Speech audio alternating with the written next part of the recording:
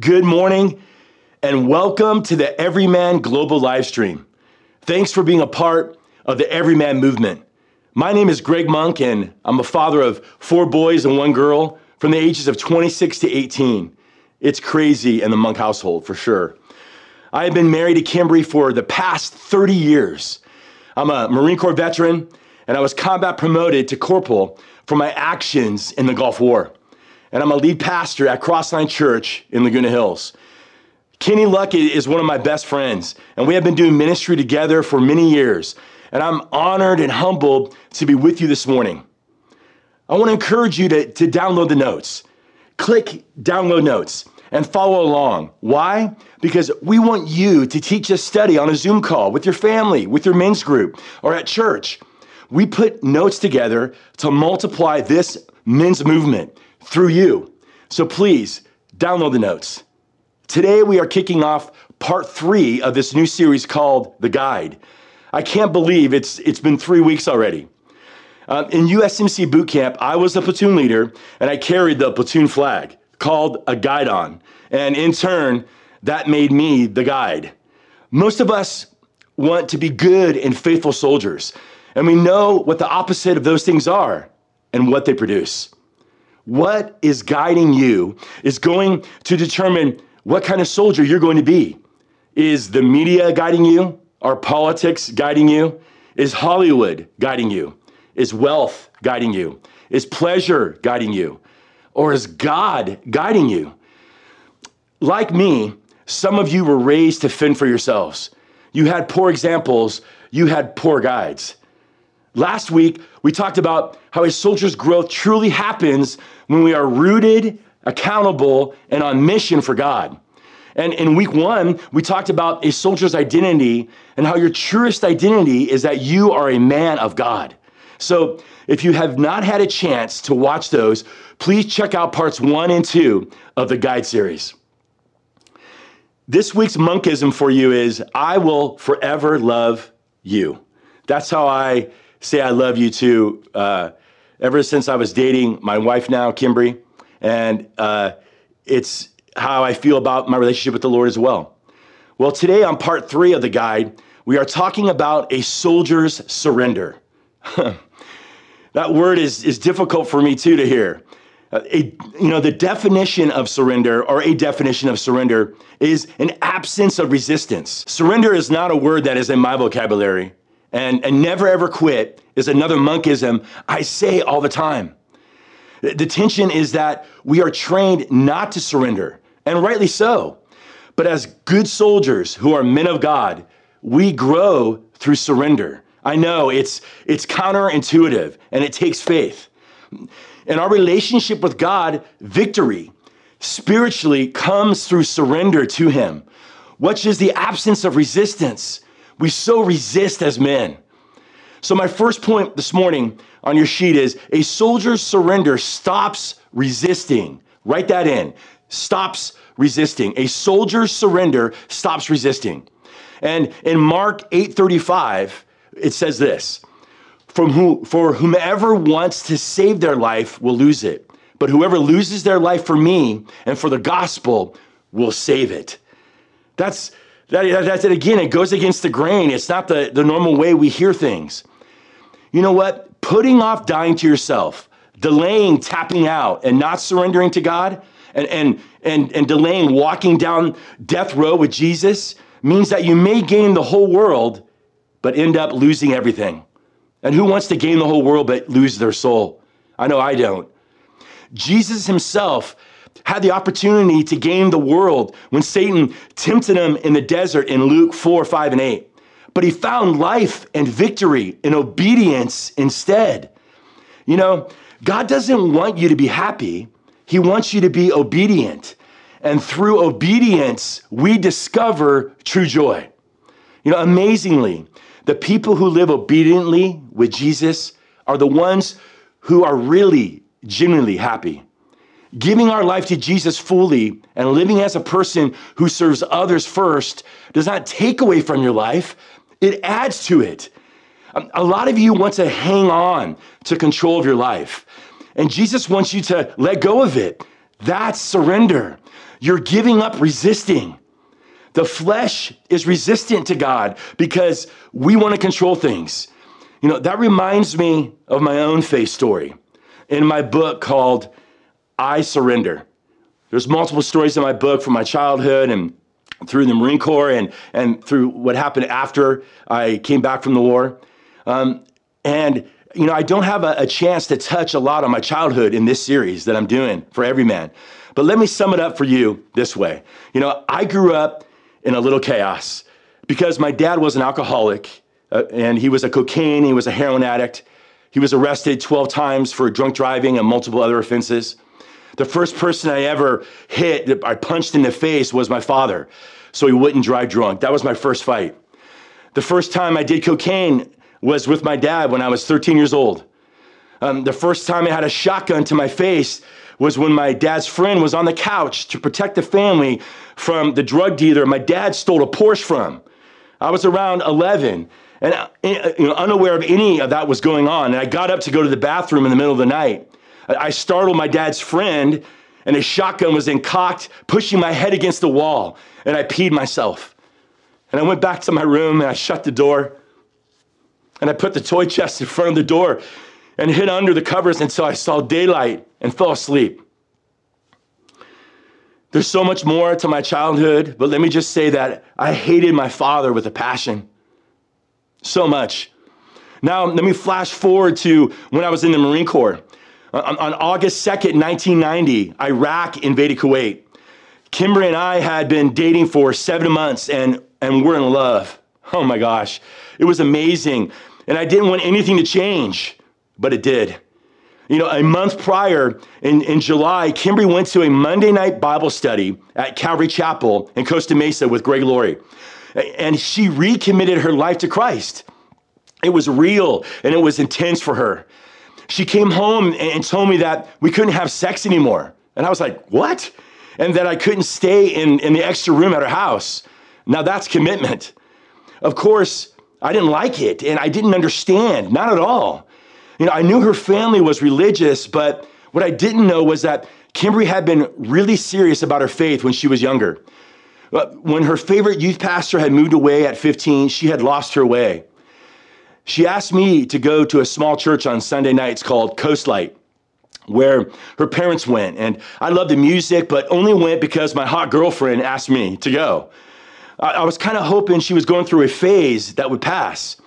I remember trying to make moves on her on a Sunday so we wouldn't have to go to church. I would say, God can wait, but she didn't give in. She stayed the course. Man, looking back, I can't believe how much of a jerk I was, man. Jeez.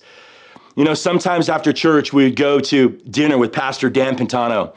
I would ask him a lot of questions. Why are there starving people in Africa? So you're telling me that Jesus was the first zombie and rose from the dead? And how about this? If God is all powerful, can he make a rock he can't lift? Just these stupid questions. I couldn't have cared less about his answers or the message about God's forgiveness through Jesus that Pastor Dan kept sharing with me. None of it rang true because I didn't want it to. That's the bottom line. I just thought Christianity was for weak people who needed a crutch, something to believe in to get them through the day, like a shot of whiskey or a nice jog. What had partially shaped my understanding of God, the church, and Jesus was that when I was 13, my alcoholic, drug-addicted father suddenly got saved. It seemed real enough because he started taking my brothers and I to a church in Huntington Beach. And we were there for, all the time, Wednesday and multiple times a week, just for a month. Then, instead of shooting up God, he was back to shooting up heroin. That cemented this my bipolar view of God. Sure, in my despair, I would cry out to him, but to me and those around me, those Bible-thumping, happy, faking, pleasure-stomping, nerdy little Christians were a bunch of wussies. That was my mentality. Even though I was running as fast as I could away from God, I had been through a lot, and God was softening my heart. He always seemed to put people in my life to get my attention, just like he's trying to get your attention, man. He was always putting lifelines out to me. Still, I never grabbed them or would hold them just long enough to get what I wanted. And then I was back living for myself. How many of us do that, man? For instance, my childhood friend, Tom Adams. I spent years of my life building forts in his backyard as his family had tons of scrap wood. We would make whatever we wanted without nails. And his mom and dad would never let us use nails. So we could do whatever we wanted, but we couldn't use nails. We came up with the most remarkable ways to secure forts that were our shelter from the pains of the outside world. The family would take me to their Catholic church and were always so kind to me. I learned the Lord's Prayer for the first time because of them. A first spiritual puzzle piece in my life. Then my best friend from 6th grade on was Mark Davis. His family took me to church when my family was really starting to crack, when we really started having trouble. I went because they would always go to lunch afterward, and usually it would be Shakey's Pizza. Sometimes they would let Mark and I have a large pizza all to ourselves. Man, the simple things that can drive somebody, huh? That's why I went. But they invited me because I was the kid they were trying to save. In fact, Mark would take me to church events, but I was the crazy kid in the back of the church bus, at the all-nighters, making out with the girls and trying to cop a feel. Yeah, that was me. In high school, I would write stuff in my workout journal directed to who I thought was God. But it was a God I invented, someone who was supposed to be at my beck and call and do whatever I asked of him, like some sort of genie. And I think a lot of us men, we think of God like that. Well, in that season of my life, it was all about getting huge to play football, to get big, to smash other people, even harder. And if those journal entries were read aloud right now, you'd have to cover your ears. The pagan, profanity-laden prayers I used to write revealed where my heart was at the time. Yet God was never too far away from me. I remember playing football and I would make a cross across my eyes like that in the game. And I had this desire to know God. There were times when my friend Adam and I would run on the beach at 6 a.m. because we had just seen the movie Vision Quest. And we wanted a vision quest of our own. Adam would force me to say the Lord's Prayer before we started. Somehow, God, the true God, was always shining his light through the cracks of my soul. And men, if you're honest with yourself right now, you know that that's true. God is trying to shine through the cracks of your sin and your pain and all that's going on in your life. He wants to have a relationship with you. He wants to know you. Then there was other times in high school, I would lie in my bed late at night and cry out to God in my despair, begging him to please make my dad sober. Please, God. At boot camp, I would go to Sunday services, maybe because it was the only hour you were left alone. Maybe that was what drove me there. But at the time, I liked the Catholic service more than the Protestant services because it felt more official to me. It felt more pomp and circumstance. I don't know, it just felt more official. I prayed every Sunday that God would make me the best Marine and that I would become the guide of the platoon and never lose it. I still thought God was a genie. This was my spiritual frame of mind, and it would be put to the test for sure. So, Kimberly told me she needed some space to get her priorities in order. Wait a minute, I said to myself. Am I not a priority? Are you breaking up with me? No, she responded. I just need some time. Well, I might not be the smartest guy around, but when a man hears that from his girlfriend, it usually means something else. I was confused and hurt. I just wanted to be with her. She had become my everything. She was my family. I loved her more than anything else. I had never loved anyone as much as I loved her. She was everything to me. And I thought, I was her family as well. A couple weeks later, after having the time she needed, she let me stay at her house in the extra room because she loved me, didn't want to lose me, and because I was her family and her refuge. 6 days after that, Iraq invaded Kuwait. Operation Desert Shield began. 15,000 U.S. troops, 32 destroyers, and 100 helicopters and fighter planes arrived in Saudi Arabia. I was told that my unit would be going to Iraq.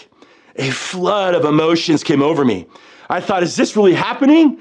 I fell in love, and now I have to go to war? This must be some kind of sick joke, God. I might not make it home. I could die over there, I was broken. Then for the first time in my life, I actually asked myself, what happens when I die? Fear started to overwhelm me. And I started searching for the answer to that question. I read books on life after death and started asking deeper questions to Pastor Dan. During my time of searching, my sister-in-law, Heather, her best friend died in a tragic car accident, and my brother Rob went to the funeral. Rob said that the pastor's message during the funeral was speaking directly to him. Men, have you been at church and you felt the message was directly for you? That was my brother Rob. He then surrendered his heart to Jesus and became a Christian at that funeral. Rob heard about a summer harvest crusade that Chuck Smith and Greg Laurie from Calvary Chapel were leading, on Sunday, August 12th at the Pacific Amphitheater. And it would go on for 5 nights until that Thursday. I was talking with him about my fear of dying, so he invited me to the event. Kimberly said, hey, that's the guy who does the Monday night Bible study at Calvary Chapel. You will love him.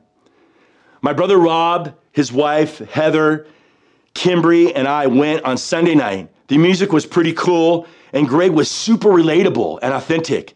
Toward the end of his talk, he asked people to repent and commit their lives to Christ. Hundreds came forward, filling the front and the aisles of the Pacific Amphitheater, but not me. Not that night. I was still full of anger and fear, mixed in with hurt and sadness. Why would God allow my dad to cause so much pain in our family? After all the times I cried out to him, I heard nothing. We left the event, got something to eat, and debriefed.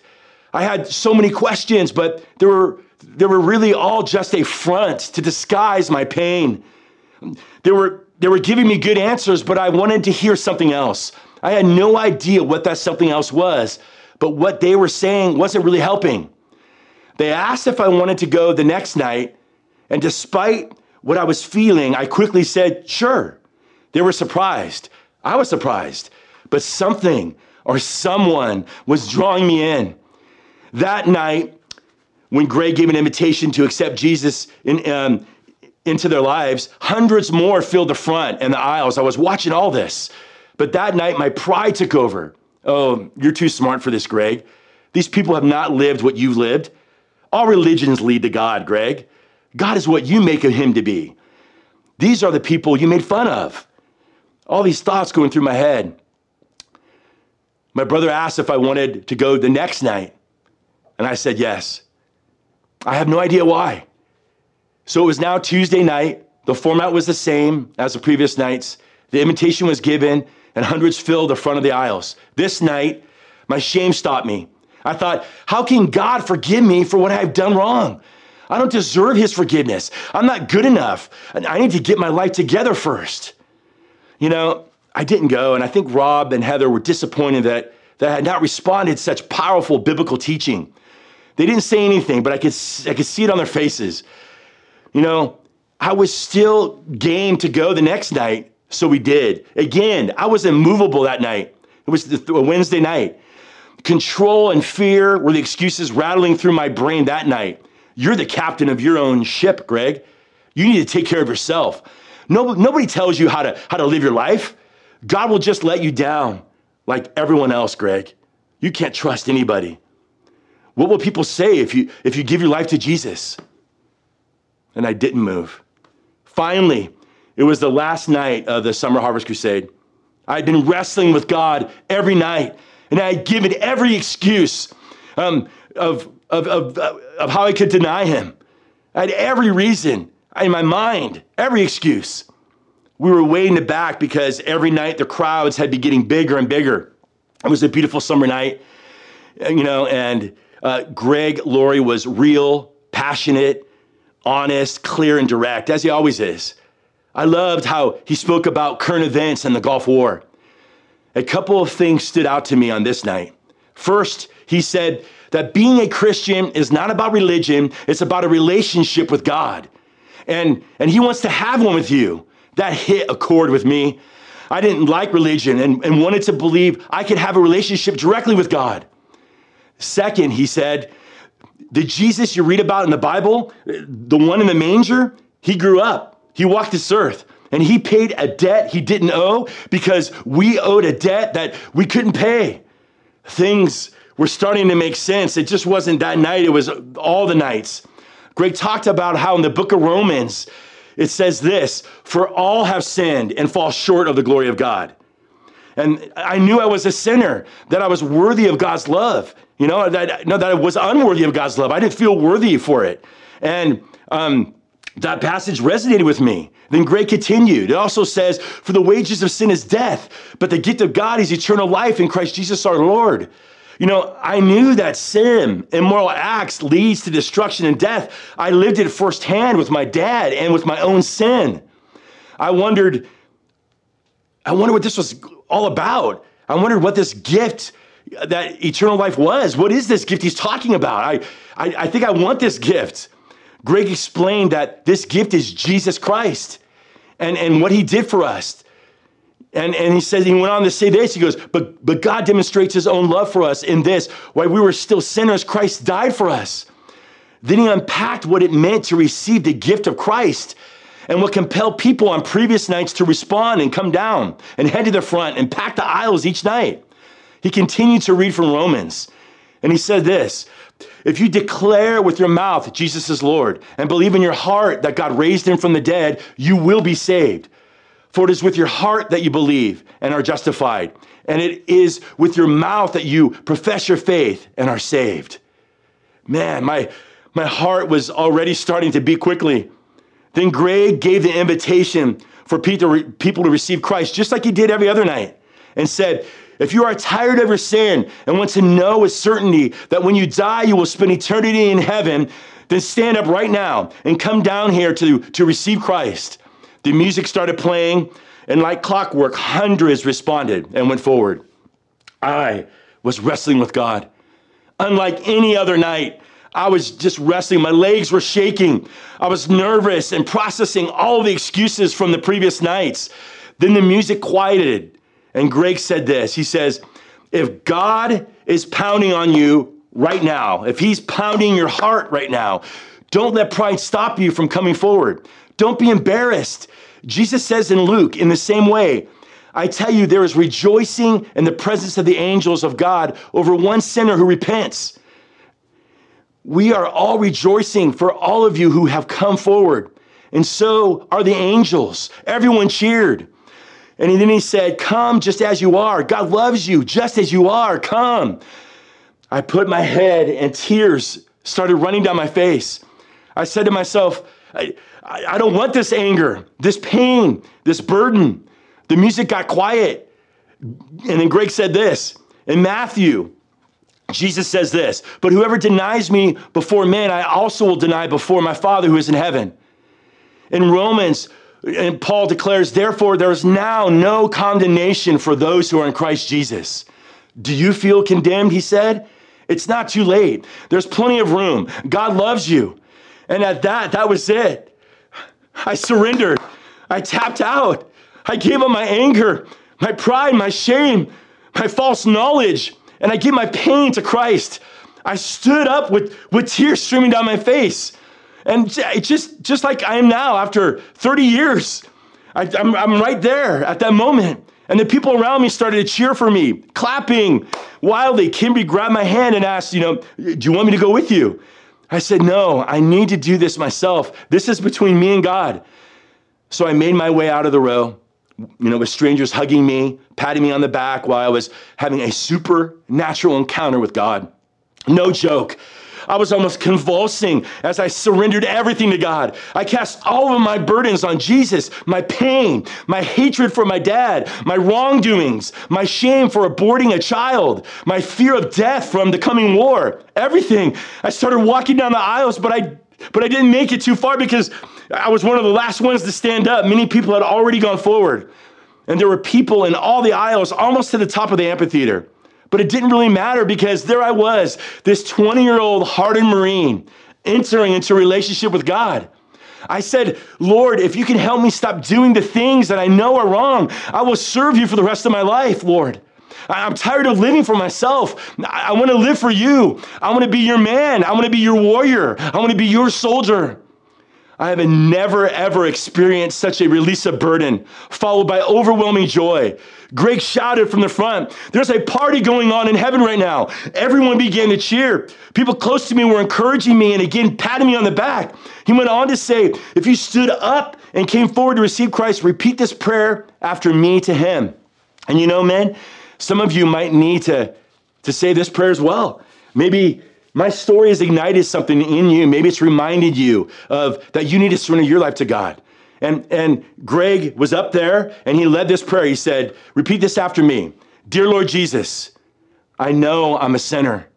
I believe you died for my sins. Right now, I turn from my sins and open the door of my heart and life. I confess you as my Lord and Savior. Thank you for saving me. Amen." You know, I repeated those words and a weight lifted, was lifted, down to my soul. It was lifted, it was taken. I felt a peace that I had never felt before in my life. I found my way back to Cambria and we hugged, and I hugged Rob and Heather and thanked them for loving me enough to take the risk of asking me to go to this event and for dealing with all of my crap. As the event was coming to an end, a voice over the loudspeaker directed those who had received Christ to see a counselor on the grass at the top of the amphitheater. I went and a person gave me a Bible and talked about my fantastic decision I had just made. He prayed with me and we left. You know what? 90,000 people attended the Summer Harvest Crusade, that first one that year, over 5 nights. Over 4,000 people repented of their sins and confessed Jesus as their Lord and Savior, just like me. I realized I've only seen a small portion of how God orchestrated all the things he did that culminated in that night. My whole life led up to that point. Despite what I had thought or imagined, he was always there and always moving me toward him through friends, experiences, circumstances, patient pastors, a loving girlfriend, a dedicated brother, a loyal sister-in-law, and even a broken father. He used all those things.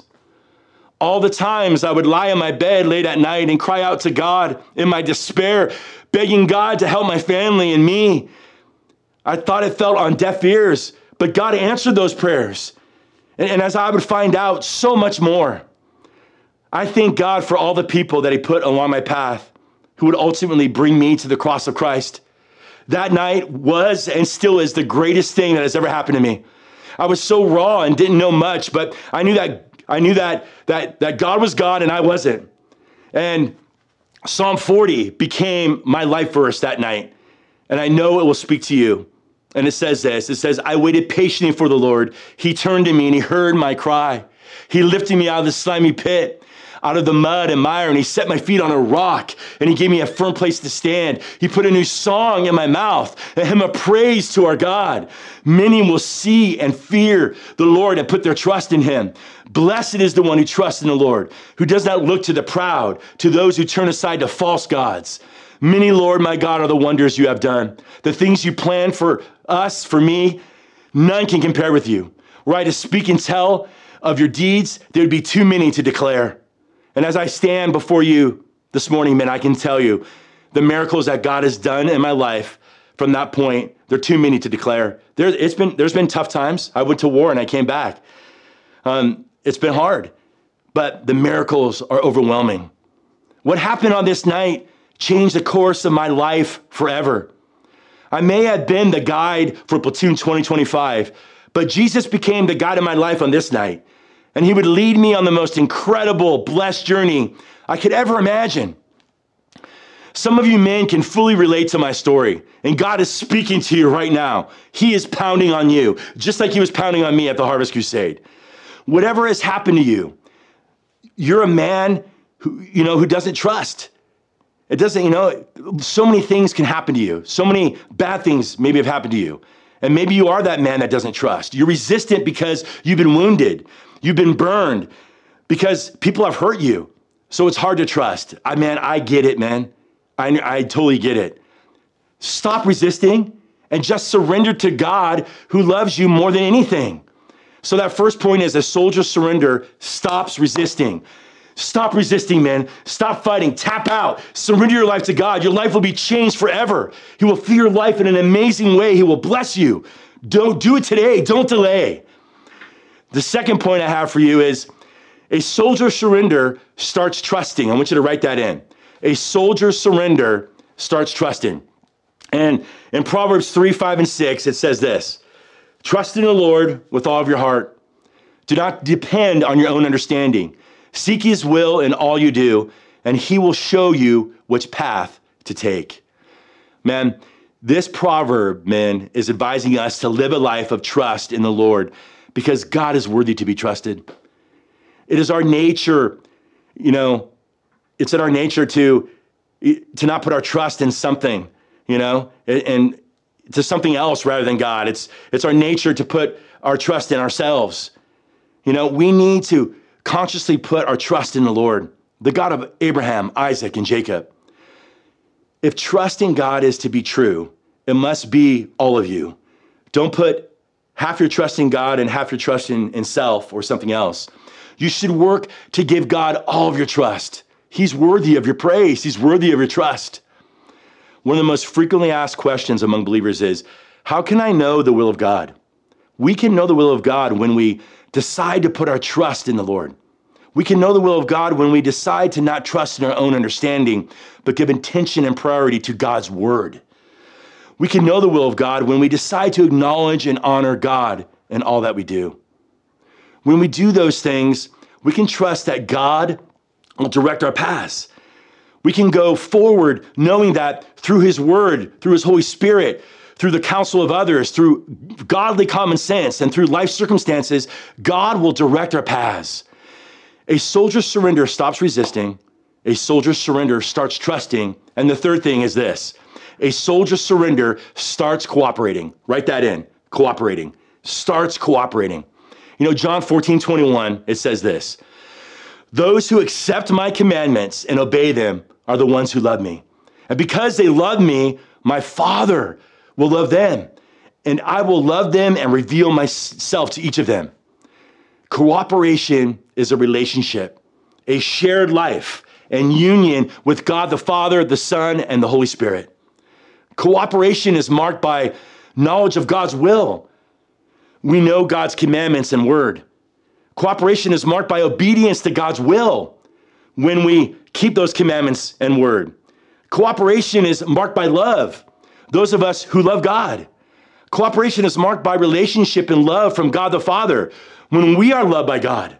Cooperation is marked by a revelation of Jesus. This is Jesus. Jesus is in you. This is you. God wants cooperation. He wants to have a relationship with you. The truth will set you free. John 8:31 says this, 31 and 32. It says, Jesus said to the people who believed in him, you are truly my disciples if you remain faithful to my teachings, and you will know the truth, and the truth will set you free. If we are Jesus' disciples, we must abide in his word. There is no other way to be a follower of Jesus. Who is the word? Jesus is the word. The only thing we have left to do is to abide, is to live in, is to dwell in, and is to make our home in Jesus, and that is his word. The truth is that there's nothing like the freedom we can have in Jesus. No money can buy it, no status can obtain it, no works can earn it, and nothing can match it. It is tragic that not every Christian experiences this freedom, which can never be found except by abiding in God's word and being Jesus' disciple. Guys, a soldier's surrender stops resisting. Some of you guys need to do that. A soldier's surrender starts trusting. A soldier's surrender starts cooperating. And lastly, my fourth point, a soldier's surrender starts winning. Write that in, winning. Do you want victory in your life? I know I do. Romans 8:37 and 39 says this: no, in all these things we are more than conquerors through him who loved us. For I'm convinced that neither death nor life, neither angels nor demons, neither the present nor the future, nor any powers, neither height nor depth, nor anything else in all creation will be able to separate us from the love of God that is in Christ Jesus our Lord. Woo! Holy smoke. That is a passage you need to put on your brain, in your heart. You need to seal it on. You need to, those who like tattoos, you need to tattoo in there. That's a powerful passage, man. Nothing can separate you from the love of God. Nothing, and I mean nothing can separate us from that. Praise God for that. That deserves an amen, a hallelujah. If you're sitting right there, say, thank you, Lord, for that. Nothing can separate us from that. Because of that, Jesus, has done an amazing work in us, because of that work, because of what he's done. We are overwhelming conquerors. We can have victory. We are more than conquerors is what it says. And with his love and presence inside of us, in the midst of what is going on in our lives, the good, the bad, and the ugly, that's when we start winning. We are more than conquerors through that, no matter what our circumstances are. None of the sufferings of this present time can separate us from the love of God. This makes us conquerors and more. That makes us victorious. How awesome is that? That's when we start winning. How is a Christian more than a conqueror? We're more than a conqueror because we overcome with a greater power, the power of Jesus. Because we overcome with a greater motive, the glory of Jesus. Because we overcome with a greater victory, losing nothing even in the battle. Even in the battle, we lose nothing because we have a greater victory. We overcome with a greater love, conquering enemies with love and converting persecutors with patience. Surrender is victory in the Christian life. When you release yourself to God's will and God's word and start applying it, you actually start doing God's will because of your surrendered heart to God and to God's will. That's when victory comes. That's when you start to change. That's when you start to transform. And that's when you are blessed. And I know all of you want that. Every man here wants to be transformed and be blessed and live in victory. True love is a gift from God. He blessed me with someone to love. And then I came to understand God's love for me at that Harvest Crusade. The Bible says it says this, dear friends, let us continue to love one another, for love comes from God. Anyone who loves is a child of God and knows God. That's 1 John 4:7. The fact that we can even love is proof of God's existence. The fact that we can even love each other and love someone is proof of God's existence. God shows us that love really is. He shows us how it is, how to love, and he shows us what love is. And he shows us how to love each other. The Bible also says, but God demonstrates his own love for us in this. While we were still sinners, Christ died for us. Wait a second here, man. While we were sinners, Christ died for us. In our worst, in the worst thing that you've ever done, Christ died for you for that. The worst person you can think of, Christ died for that person, died for that sin. Christ died for us while we were still sinners. And I want to be men who love people, and don't judge them for their acts, but love them and help them and point them to the way of salvation, because I was lost too. And I want them to come into that love. Christ died for us while we were still sinners. I came to understand that love when I surrendered my life to him. And you can too. I received the truest and strongest hope of all, something I could cling to as I faced the brutality of war. You know what, guys? A soldier's surrender stops resisting, starts trusting, starts cooperating, and then starts winning. I want to pray for you right now. Lord, I thank you so much for this passage. I thank you for loving us, God. Lord, I thank you for making a way, Lord God. I thank you in all the pain and all the suffering, Lord God, that you directed me towards yourself. You prepared that moment in my life, Lord God, that I would surrender and tap out my life for you, Lord God. I would stop resisting and just surrender to you, Lord God. And you have blessed my life, and I'm so thankful. I pray for every man here right now that can hear my voice, Lord God, that is struggling with that, is resisting you, God, is trying to cling and hang on to their life, Lord, when they just need to let it go and trust you, Lord, and see what happens. And Lord, I know you'll bless them, Lord. Touch that man that needs to surrender his life to you completely, Lord God. And Lord God, I pray that you start trusting you, God, more, that we be in cooperation with you, Lord God, with our life, Lord God, and then through that trusting and through that cooperation, Lord God, that we would have victory, that we'd be winning in our lives, Lord God. And I know it's through we win even in the struggle. And Lord God, I thank you for that. And I pray for each man, Lord God, that's seeking to trust him and seeking to cooperate with God. And Lord, I pray for that man that needs victory, Lord God, needs to be reminded of who he is in Christ. Lord, bless every man here. We give you this message, Lord God. And Lord, I pray that you would help us to surrender to you daily. God, because we are good soldiers for you and we love you. We are men of God who love you. Lord, be with us now. Fill us on this day. In Jesus' name we pray. And we all said, amen. Man, amen. God is so good. It's such a privilege and honor to be here with you. You have no idea. I am unworthy to be before you and sharing my story. And I thank you for being a part of this series. And I want to ask you a couple things. You know, if you are a veteran or active military or know of a soldier or a veteran, I want to ask you just to do two things for me. One, first, would you please forward a link of this live stream right now to every man you know, especially those that have served in our military. But you know, this is for every man. This is for every person.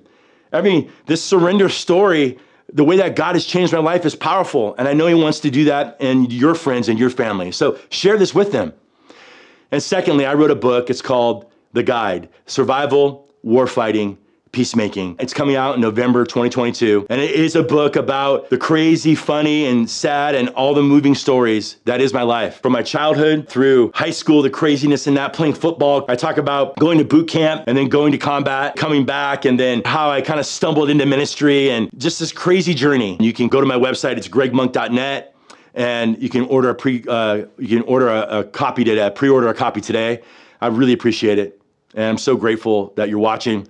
Join us next week for part 4 of the Guide series, where we'll discuss a soldier's purpose and how God has plans for each of us and our lives. Never forget, man of God, that God loves you, and so do I.